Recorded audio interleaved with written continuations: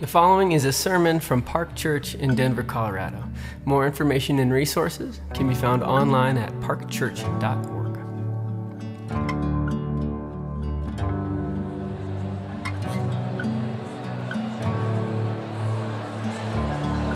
Good morning. Our scripture reading this morning is from Matthew 19, verses 16 to 30. If you don't have a Bible with you this morning, there should be one in the pew back in front of you. You'll find today's reading on page 774. If you don't own a Bible, please stop by the information table after the service. We'd like to give you one as a gift from Park Church. Again, we're reading from Matthew 19, verses 16 to 30. And behold, a man came up to him saying, "Teacher, what good deed must I do to have eternal life?" And he said to him, "Why do you ask me about what is good? There is only one who is good. If you would enter life, keep his commandments." He said to him, "Which ones?" And Jesus said, "You shall not murder. You shall not commit adultery. You shall not steal. You shall not bear false witness. Honor your father and mother, and you shall love your neighbor as yourself." The young man said to him, "All these I have kept. What else do I lack?" Jesus said to him, "If you would be perfect, go, sell what you possess and give to the poor, and you will have treasure in heaven. And come, follow me." When the young man heard this, he went away sorrowful, for he had great possessions. And Jesus said to his disciples, "Truly I say to you, only with difficulty will a rich person enter the kingdom of heaven. Again, I tell you, it is easier for a camel to go through the eye of a needle than for a rich person to enter the kingdom of God." When the disciples heard this, they were greatly astonished, saying, "Who then can be saved?" But Jesus looked at them and said, "With man, this is impossible, but with God, all things are possible." Then Peter said in reply, "See, we have left everything and followed you. What then will we have?" Jesus said to them, "Truly I say to you, in the new world, when the Son of Man will sit on his glorious throne, you who have followed me will also sit on 12 thrones, judging the 12 tribes of Israel. And everyone who has left houses or brothers or sisters or father or mother or children or lands for my name's sake will receive 100-fold and will inherit eternal life. But many who are first will be last, and the last first." This is the word of the Lord. Thank you, Deanna. Good morning. Let's take a moment and pray. We're in a passage today that, in my estimation, is like on the nose of what our culture needs as anything I'm reading in the Gospels of Matthew. Even this week, just reading through this and feeling the Holy Spirit pressing in new places in my own heart and life towards things that I've been holding on to too tightly, things I've been reluctant to let go of, areas where I've been slow to surrender to Jesus, and just reminding me, the Spirit of God reminding me that Jesus is better. He really is better. And he's worth centering the whole of our life around him, his kingdom, his gospel, his mission, his purposes, his presence. And so let's pray that the Holy Spirit would work among us to awaken us to the beauty and the treasure that is Jesus. So would you join me as we pray? Jesus, we come right now and we confess that we need you. And I have this sense all week, this sense that you really care about this moment in our lives. There are people in this room who have been giving their lives fully to pursuits that will not last, building treasures that will not endure, trying to establish meaning in things that can never give meaning, trying to suck satisfaction out of things that can never give the kind of satisfaction that we truly long for. People that have been living their whole lives in that way. And that you want to redeem them, you want to rescue them today. to bring them to life, joy, wholeness. And there are many among us, and I feel myself in this category, that just settle into sort of a malaise of like lethargic spirituality, a lethargic Christianity. Just kind of like settled into a new status quo of you're around in our life, but you're sort of an accessory to our pursuit of joy. And so would you today rekindle passion for your glory, rekindle affection for who you are, rekindle in us a bold, courageous faith that will be surrendered to you, that will be risky, that this community, from this community, a generation of men and women would be raised up to live for you, Jesus, and for your kingdom. That we'd find life in you. And so would you do that this morning? Would today be a catalytic day in our journey with you? So pour out grace on this moment, we pray in Christ's name. Amen. One of the things I enjoy about the summer and the fall in Denver is the amount of new people that are coming to the city. Some of you kind of get like worn down by the amount of new people that come to the city, but it's fun because it's like people are coming to enjoy a city that I love, and they've come to enjoy things that I enjoy and that we enjoy. I was looking up this week about how many people move to Denver, and it was interesting. The article I was reading was talking about the two places statistically where most people come from. What are they? Texas and California. Texas and California. A lot of people from Texas, a lot of people from California. And coming from all different places, all different cultures, all across the U.S., all around the world. A lot of people come to Denver. Why? Because it's a compelling place to be. I mean, the mountains loom as this like most clear call, like come to the mountains. We all huddle up in the city to work, to sustain our recreational habits in the mountains. Like we just like huddle here, we're here to be close to the mountains. We work together in the city to be close to the mountains. And the mountains offer so much that's fun and exciting and compelling. Summertime recreational activities, wintertime just beauty, glory, rivers, majesty. It's stunning. But the city itself is also has a lot to offer. There are so many different it's a fun, sort of like laid back, but super active culture. So you get to be around some people that are like mostly laid back. You sort of get the Midwestern warmth, but kind of like West Coast coolness, not too much of either. And it's active, and it's a joy to be here. There are coffee shops and breweries and restaurants and all the major sports team. Broncos tomorrow night. Let's go Russell Wilson. Let's do this. Expectations are high, really high. I feel sorry for the guy. I'm like, this is going to be, we expect him to save the Broncos for, forever. But there's a lot that would compel somebody to move here. But there's one big catch. And that one big catch, depending on where you're moving from, there's one big catch. Unless you're moving from the Pacific Northwest or Southern California or maybe DC or, Bay Area or Manhattan, the big catch is the cost of living. It's an expensive place. Housing is rough. If you move from Kansas to Denver and you're like looking at housing and you're like, all right, I don't want to buy a house. And you're like, okay, there's a nice 2-bed, 1-bath, 400 square foot for $500,000. Cool.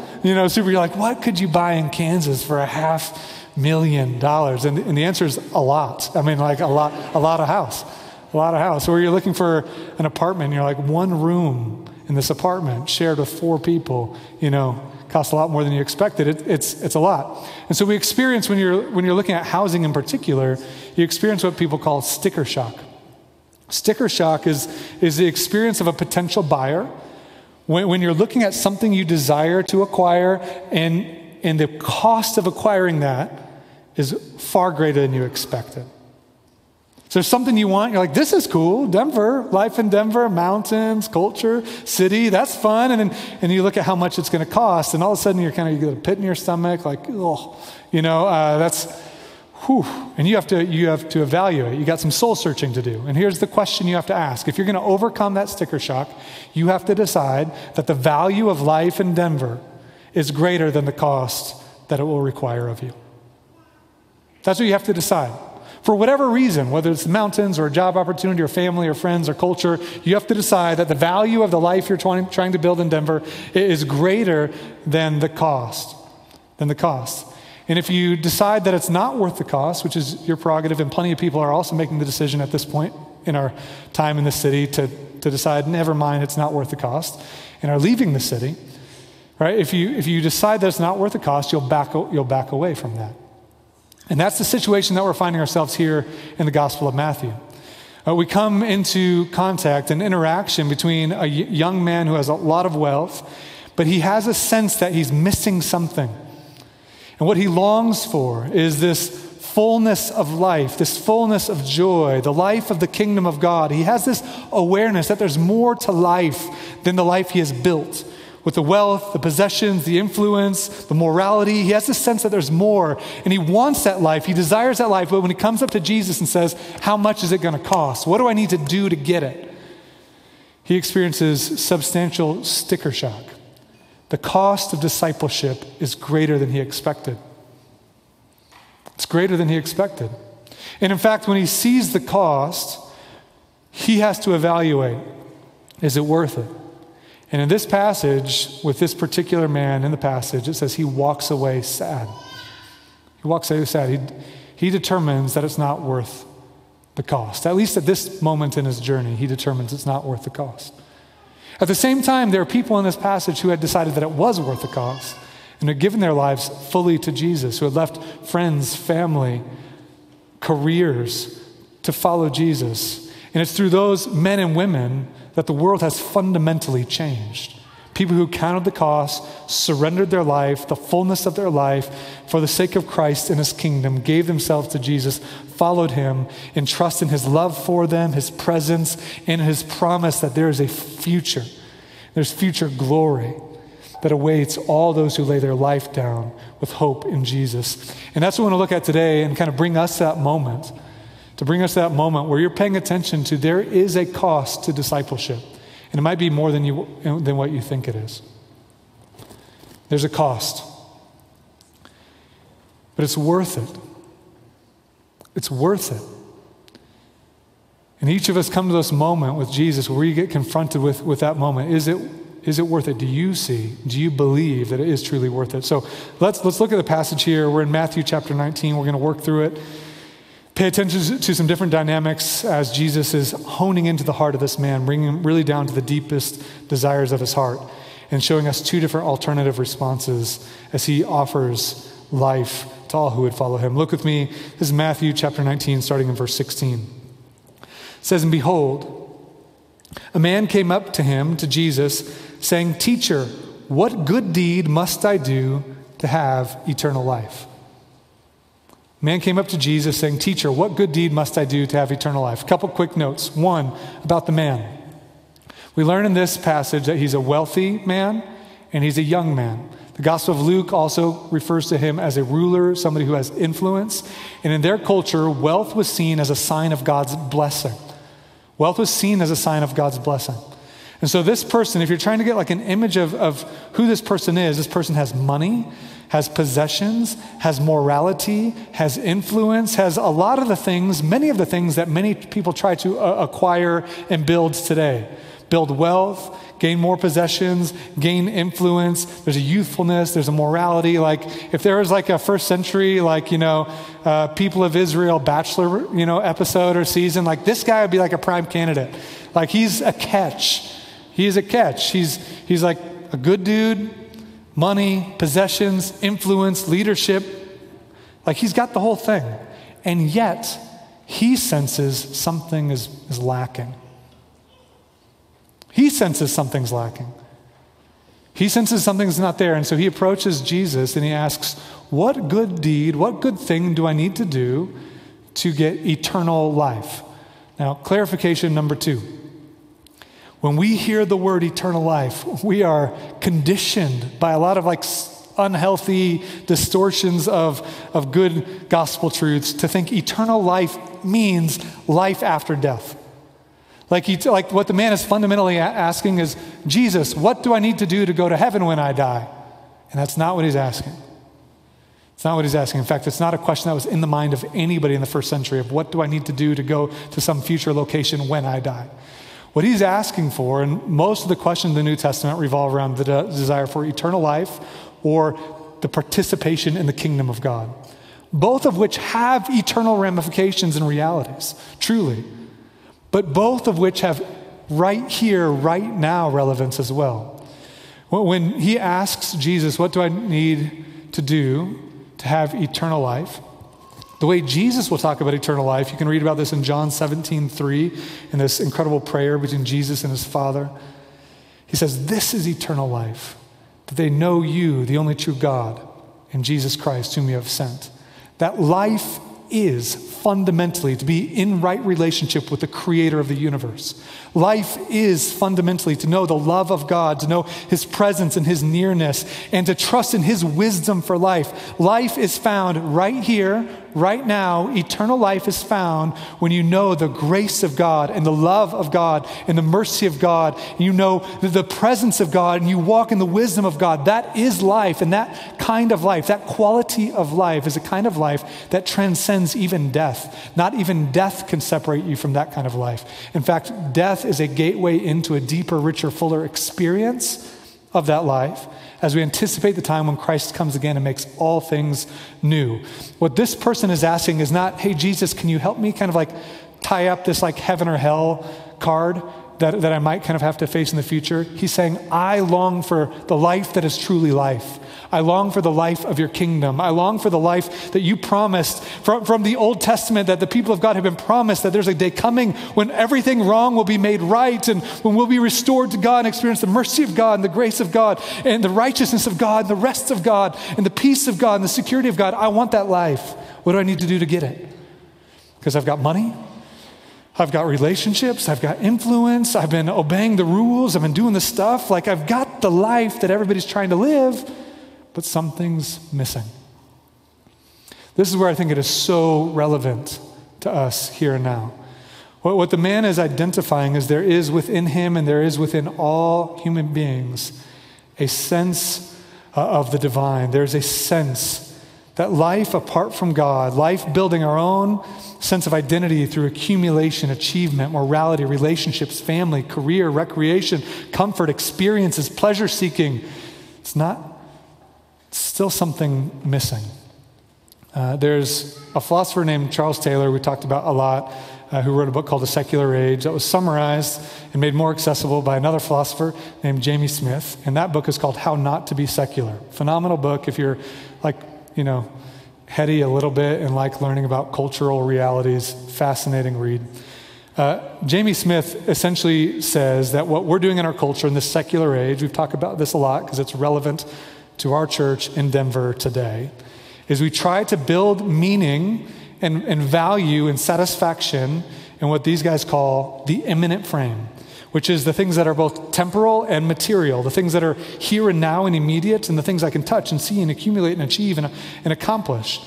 And we can do a pretty good job. There's a lot you can do. There's a lot of cool stuff you can do in this world. There's a lot of fun things you can do. A lot of meaningful things you can do. A lot of things you can do with a family, a lot of things you can do with your freedom, a lot of things you can do with recreation and hobbies and vocation and career, and a lot of things to enjoy. Like there's a lot to be experienced in the imminent frame. All of them are designed to be these pictures, these like rays of sun that are supposed to show us the glory of God. But when we try to build our life in the imminent frame, the here and now and material, what these guys say and what Jamie Smith says in his book is that imminent frame is haunted. It's haunted by the ghosts of the transcendent. Like this sense that there's more.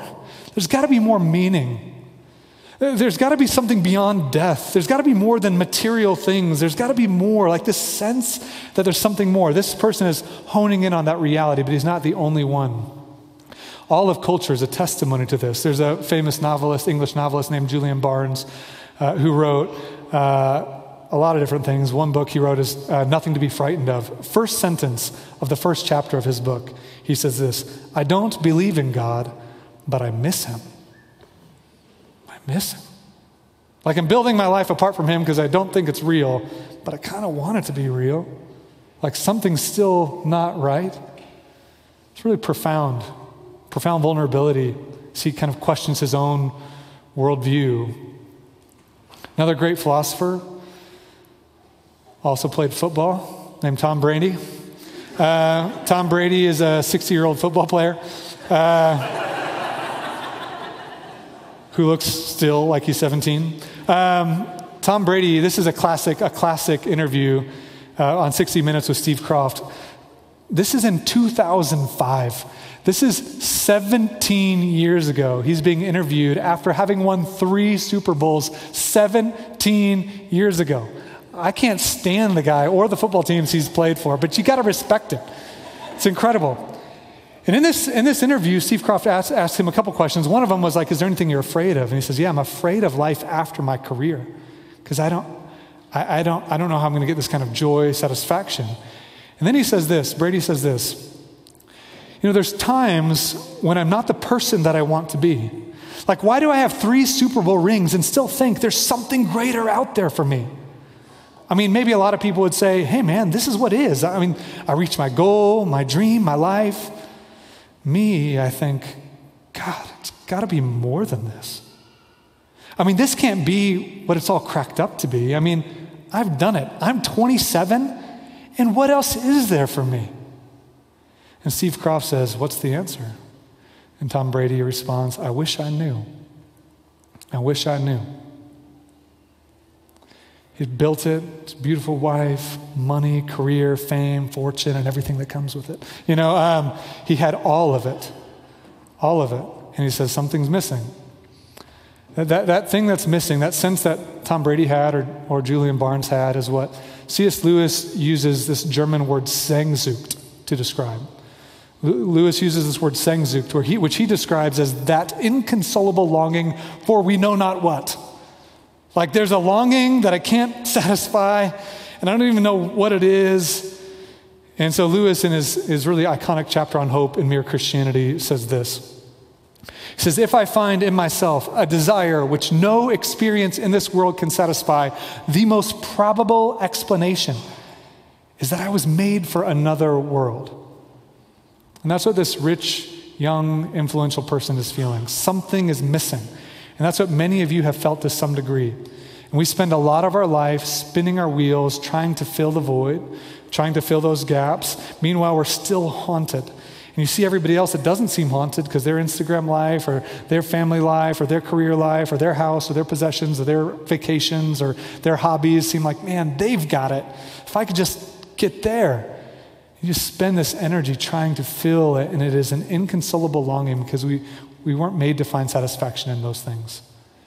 We weren't made to find satisfaction in marriage or in family. Marriage and family is a gift. It's, in my own experience, like my favorite gift in the world that I get to experience.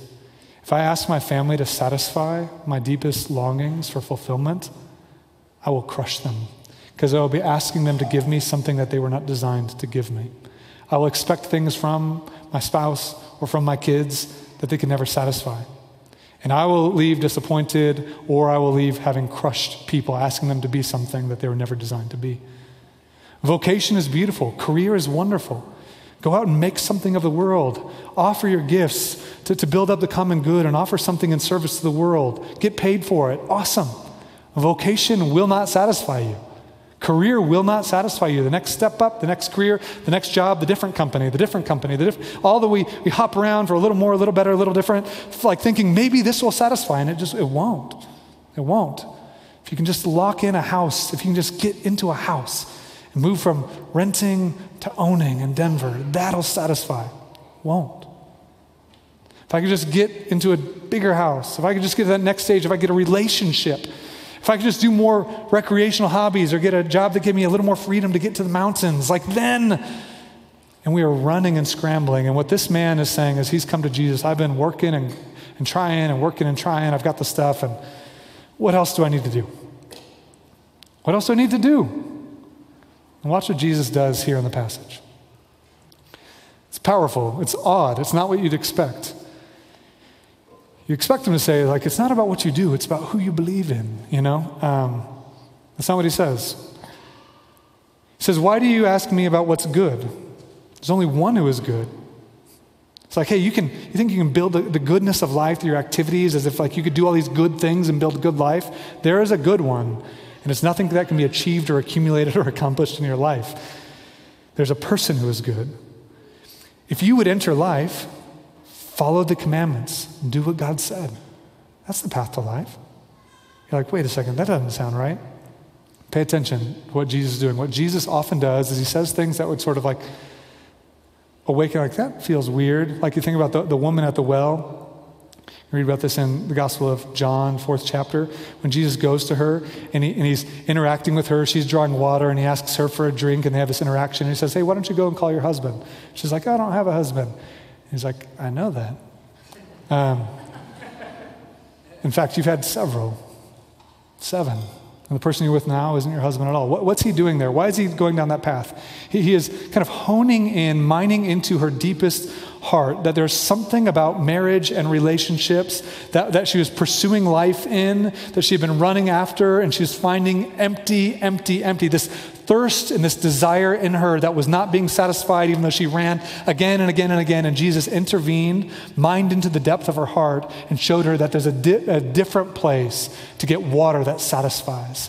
Living water that will quench that thirst. And it's not through relationships. With this man, he's honing into his morality and his possessions, his righteousness and his accumulations. He says this.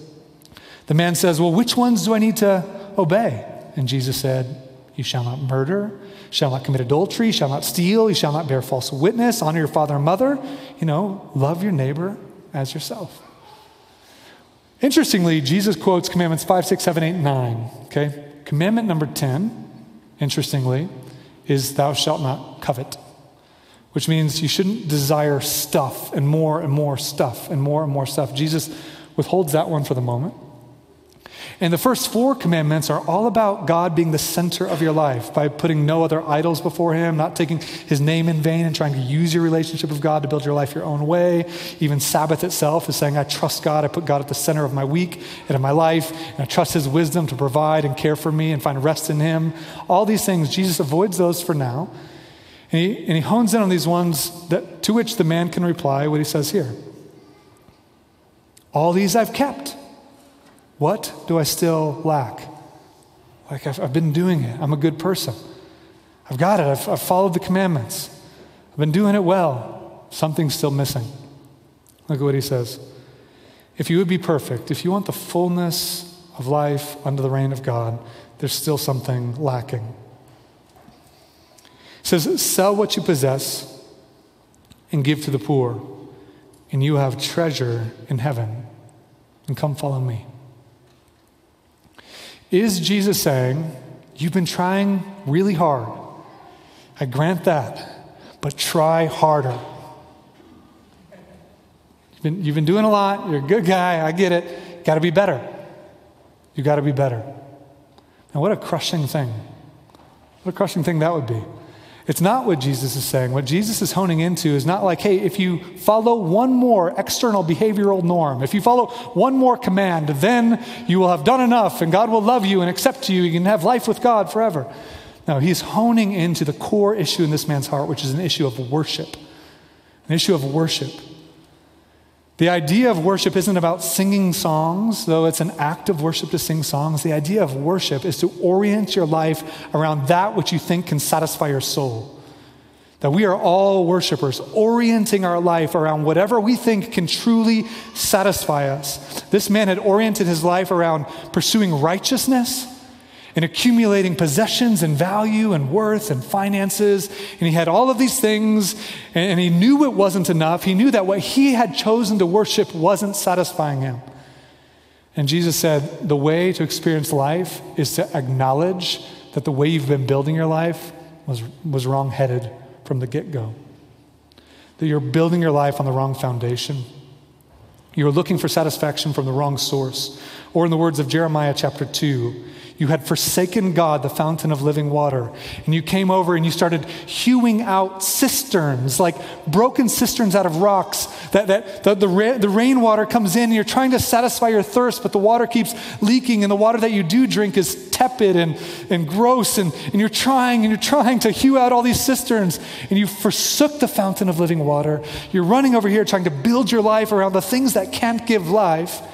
And the path to life is to turn and to say, I'm not going to trust in my possessions, my wealth, my career, my family, my recreation, my hobbies. I'm going to put my life on Jesus. I'm going to center my life on him, my relationship with him, his love, his grace, his forgiveness, his wisdom, his mission, his purpose. I'm going with Jesus. So Jesus says, if you want it, sell that stuff. Surrender the life you've been trying to live as wrong-headed. Turn from that and come follow me. And you will have treasure in heaven. Doesn't mean like some future day I'll give you a mansion with I always wanted I bet Jesus, if I follow him, he'll give me a mansion, and I can have a soccer field in the mansion, and I can have these things and like some future possessions. What Jesus is saying is there are immaterial treasures. There are immaterial treasures that are so much greater when you know him, and you know his love, and you know his joy, and you know his peace, and you know his kindness, you know his presence. When you're following his wisdom, there is joy to be had. And that joy, yes, lasts beyond the grave, but it's accessible today. It's accessible today for those that say, I'm not going to live for myself or for possessions or relationship or marriage or job or whatever it might be for you. I'm going to put Jesus at the center of my life. And for this man, it was too much to ask. It's too much to ask. He fundamentally didn't believe, in this moment at least, that Jesus was better. And so he went away sad. There's something missing. I feel that. I'm going to Jesus because it seems like he might have some wisdom about this. But when I hear from him what it would cost, the sticker shock was too much. It's too much. And he went away sad. I can't help but wonder in my own life this week, and for us as a culture, how many of us have come to that place where there are certain things we'll give Jesus, but not everything. And we've asked Jesus to be an accessory to our pursuit of the good life, not the center of it. I'll take a little Jesus, maybe even a fair bit. I'll give him my Sundays, I'll give him some money, I'll give him some time, I'll give him this space, but surrendering my life. Surrendering everything and saying, I'm putting you at the center. You are the governing force of my pursuit of life and joy. I'm going to give you my evenings. I'm going to give you my mornings. I'm going to give you my money and my body and my career and my life and my family. I'm surrendering all of it. I'm giving you my guilt and my shame. And I'm going to be honest. I'm going to confess the reality of my brokenness. I'm going to come to you and give you everything. Believing that what he has to offer is exactly what was designed to satisfy your soul. Joy, peace, forgiveness, covenant love. A lot of us have a hard time there. And this man walked away sad. And in that space, Jesus, at least in Matthew's narrative, immediately turns and he starts using this as a teaching moment with his followers. And he says to his disciples, truly I say to you, only with great difficulty will a rich person enter the kingdom of heaven. Again, I tell you, it's easier for a camel to go through the eye of a needle than for a rich person to enter the kingdom of heaven. When Jesus gives this analogy saying hey, if you've built your whole life and you've got all this stuff and you've accumulated and you've got more than most and you've accumulated these possessions and experiences and righteousness and to come to a place where you're admitting that was a wrong-headed approach to life, man, it takes an incredible kind of surrender. In fact, it's such a powerful act of surrender that humans can't do it on their own. Because to come to the place where you believe that Jesus is better than this is a work of miraculous faith. What Thomas Chalmers calls the expulsive power of a superior affection. Like to get to a place where you're ready to like say no to like the American dream of life through our accumulation, possession, relationship, family, career, all the things, our hobbies and our comfort and our financial security, all that. And I'm going to say no to that and yes to Jesus means I have to come to a place where I see Jesus as better. As better. What he gives us better. In fact, the way Jesus will talk about the nature of his kingdom, he says it's kind of like this. Like a man stumbles on a treasure in a field. And he's so overwhelmed with the value of the treasure he's found that he buries it up real quick, makes sure nobody's looking, buries it. In his joy, goes and sells everything he has so he can buy the field. Notice the emotions in these two characters. In this passage, he walks away sad. In Jesus' parable, the man in his joy says, gone, gone. If I came here today, I'm like, sell all your money and follow Jesus so that he'll love you. And like, we just felt like this obligation to like do this stuff because Jesus told you to. And he's just going to kind of like suck the life out of you and give you a drudgery, boring kind of existence. But like, you better do it because he said so. That's not compelling. But if you saw the love of Christ for you, if you believe you're a created being designed to find life in God's wisdom, in God's love, designed to find life from him, with him, through him, to experience the goodness and the joy of life, even in the brokenness and the pain of this world while we await the day when he comes again and makes all things new. If you can get to the place where you believe that, and you believe that I've been hewing out broken cisterns of tepid, nasty water that can't even hold water, and I'm finding myself like coming to the realization that this can't be, like Brady said, all that it's cracked up to be. If you can get there and say Jesus is better, and what God does through people like that is stunning. Look at the passage. It says, when the disciples heard this, they were astonished, saying, well, then who can be saved? Like, if it's that significant, if it's that kind of all of life surrender, whole life surrender to follow you, like who can be saved? And Jesus says, with man, this is impossible. But with God, all things are possible. And then Peter said, and I just imagine Peter scratching his head thinking like, wait a second. I did that. I like left my career and my family and my possessions and guys, we did that. Like we're following him. We abandoned that. We're following him. And so Peter's like, wait, what do we get? You know, like, what does that mean for me? Peter says, like, I've been doing that. And for some of you, you've been surrendered. Like, what does that mean? And Jesus doesn't like knock down the desire for clarity about that. He speaks to it. He says, truly I say to you, in the new world, when the Son of Man will sit on his glorious throne, you who have followed me will also sit on 12 thrones, judging the 12 tribes of Israel. And everyone who has left houses or brothers or sisters or father or mother or children or lands for my name's sake will receive 100-fold and will inherit eternal life. But many who are first will be last, and the last will be first. What Jesus says is, as this group of followers, men and women who had decided to follow Jesus and had turned to him in faith, he's saying, stay with me. Yeah, there's difficulty, and yeah, there's hardship, and as people assess your life and see the rich young man who walked away and see you sometimes not having a pillow to sleep on, sometimes struggling to make ends meet, suffering, being persecuted, being imprisoned. As they see that, that's going to seem like you're at the bottom and they're at the top. But the good news about my kingdom is that it's upside down. Like those who are last will be first, and the first will be last. If you try to save your life, you will lose it, Jesus said. But if you lose your life for my sake and for the gospel's, you will keep it, you will find it. Or in the famous quote from Jim Elliot, the missionary, he is no fool who gives what he cannot keep to gain what he cannot lose. He says, you will find it. And these followers did. And they followed Jesus, and they watched Jesus go down, down, down. That he had done exactly what he was saying. He had emptied himself. One with the Father and the Spirit in glory, had emptied himself, had become a human being down. And as a human being, he became a servant among human beings, down. And as a servant, he served even to the point of death, down, even death on a cross, down.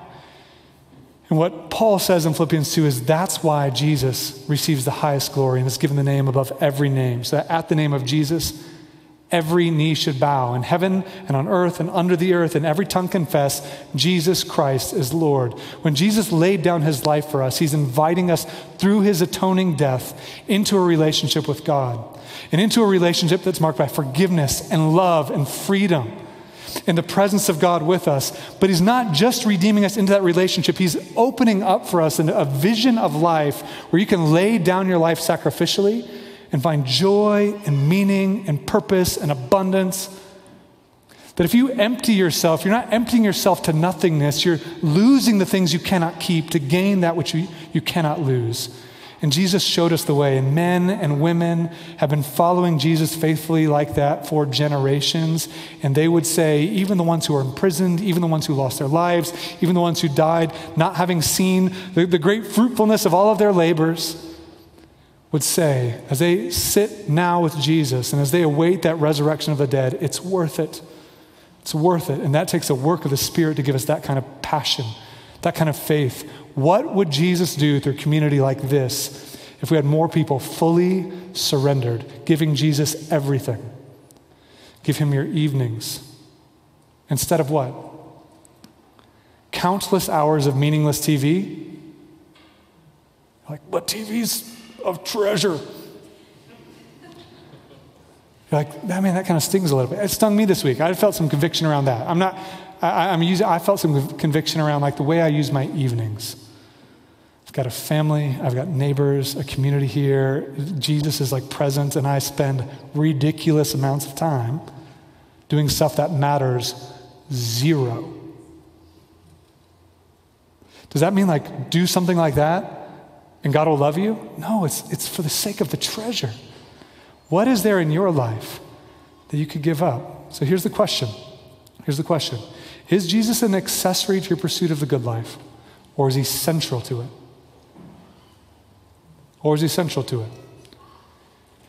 And if you want him to be central, it's probably not binary. We ebb and flow out of it. There's stuff that I hold back, and there's moments of surrender and faith, and there's times of just sin and wandering. So here's a question I've been asking that I would ask you, and it's simply this. What is something that I could or should give up that would help me put Christ and his kingdom at the center of my life? Am I saying this like create a gospel of works? Like if you do this, God will love you. I'm saying this because I feel an invitation to more joy personally, to more meaning, to more life, to richer, fuller life with Christ at the center. But I feel the things in my life that are keeping me back from that. And they're going to be different for me than they are for you. So maybe for you to open yourself up to the Spirit and say, God, is there something that I could or that you would even call me to, like you did for this man? Surrender. Something I could surrender. I'm going to give you my evenings. Or maybe that's too much. I'm going to give you my Tuesday evenings. I'm going to give you my media habits. I'm going to give you my honor. There's something I've been holding on to, a sin struggle I've been holding on to, and I don't want people to think less of me, but I feel it's holding me back. And so I'm going to give you my honor, and I'm going to walk in the light and let come what may relationally, because I want freedom. I'm going to give that to you. I'm going to surrender that to you. I'm going to surrender to you the career I'm trying to build. I'm just spending all of my energy trying to like build this career so that I can like get to that next level. And I want to surrender that. I want to trust you with that. And I want to put you at the center. It's going to look different. If I prescribed what it needs to look like for you, it'd be creating a new kind of thing. But the Holy Spirit might want to do some work in your life, and I'd invite us to consider it. Not merely as this like duty, but as an invitation to deeper joy in Jesus. To exercise that muscle of faith and see what God might do to build in you a sense of joy in him. Let's pray that he would do something powerful among us. Jesus, we come right now and we just confess that we need you. And so would you this morning pour out your Spirit on us? Would you speak in power to us? If there are things that we need to turn from, if there are things we need to let go of, would you be clear to us? If there are things you'd call us to surrender, Would you be clear? And where people feel maybe guilt or shame, would you remind them of your love? Your steadfast love is better than life. That we wouldn't be motivated by guilt or shame, but we'd be motivated by your love, motivated by your grace, motivated by your mercy, knowing that you already paid it all. You gave your life for us. You emptied yourself for us. You surrendered for us. So help us to believe. Give us increased faith in who you are and the treasure that you are, that we'd follow you with our whole lives. In Christ's name, amen.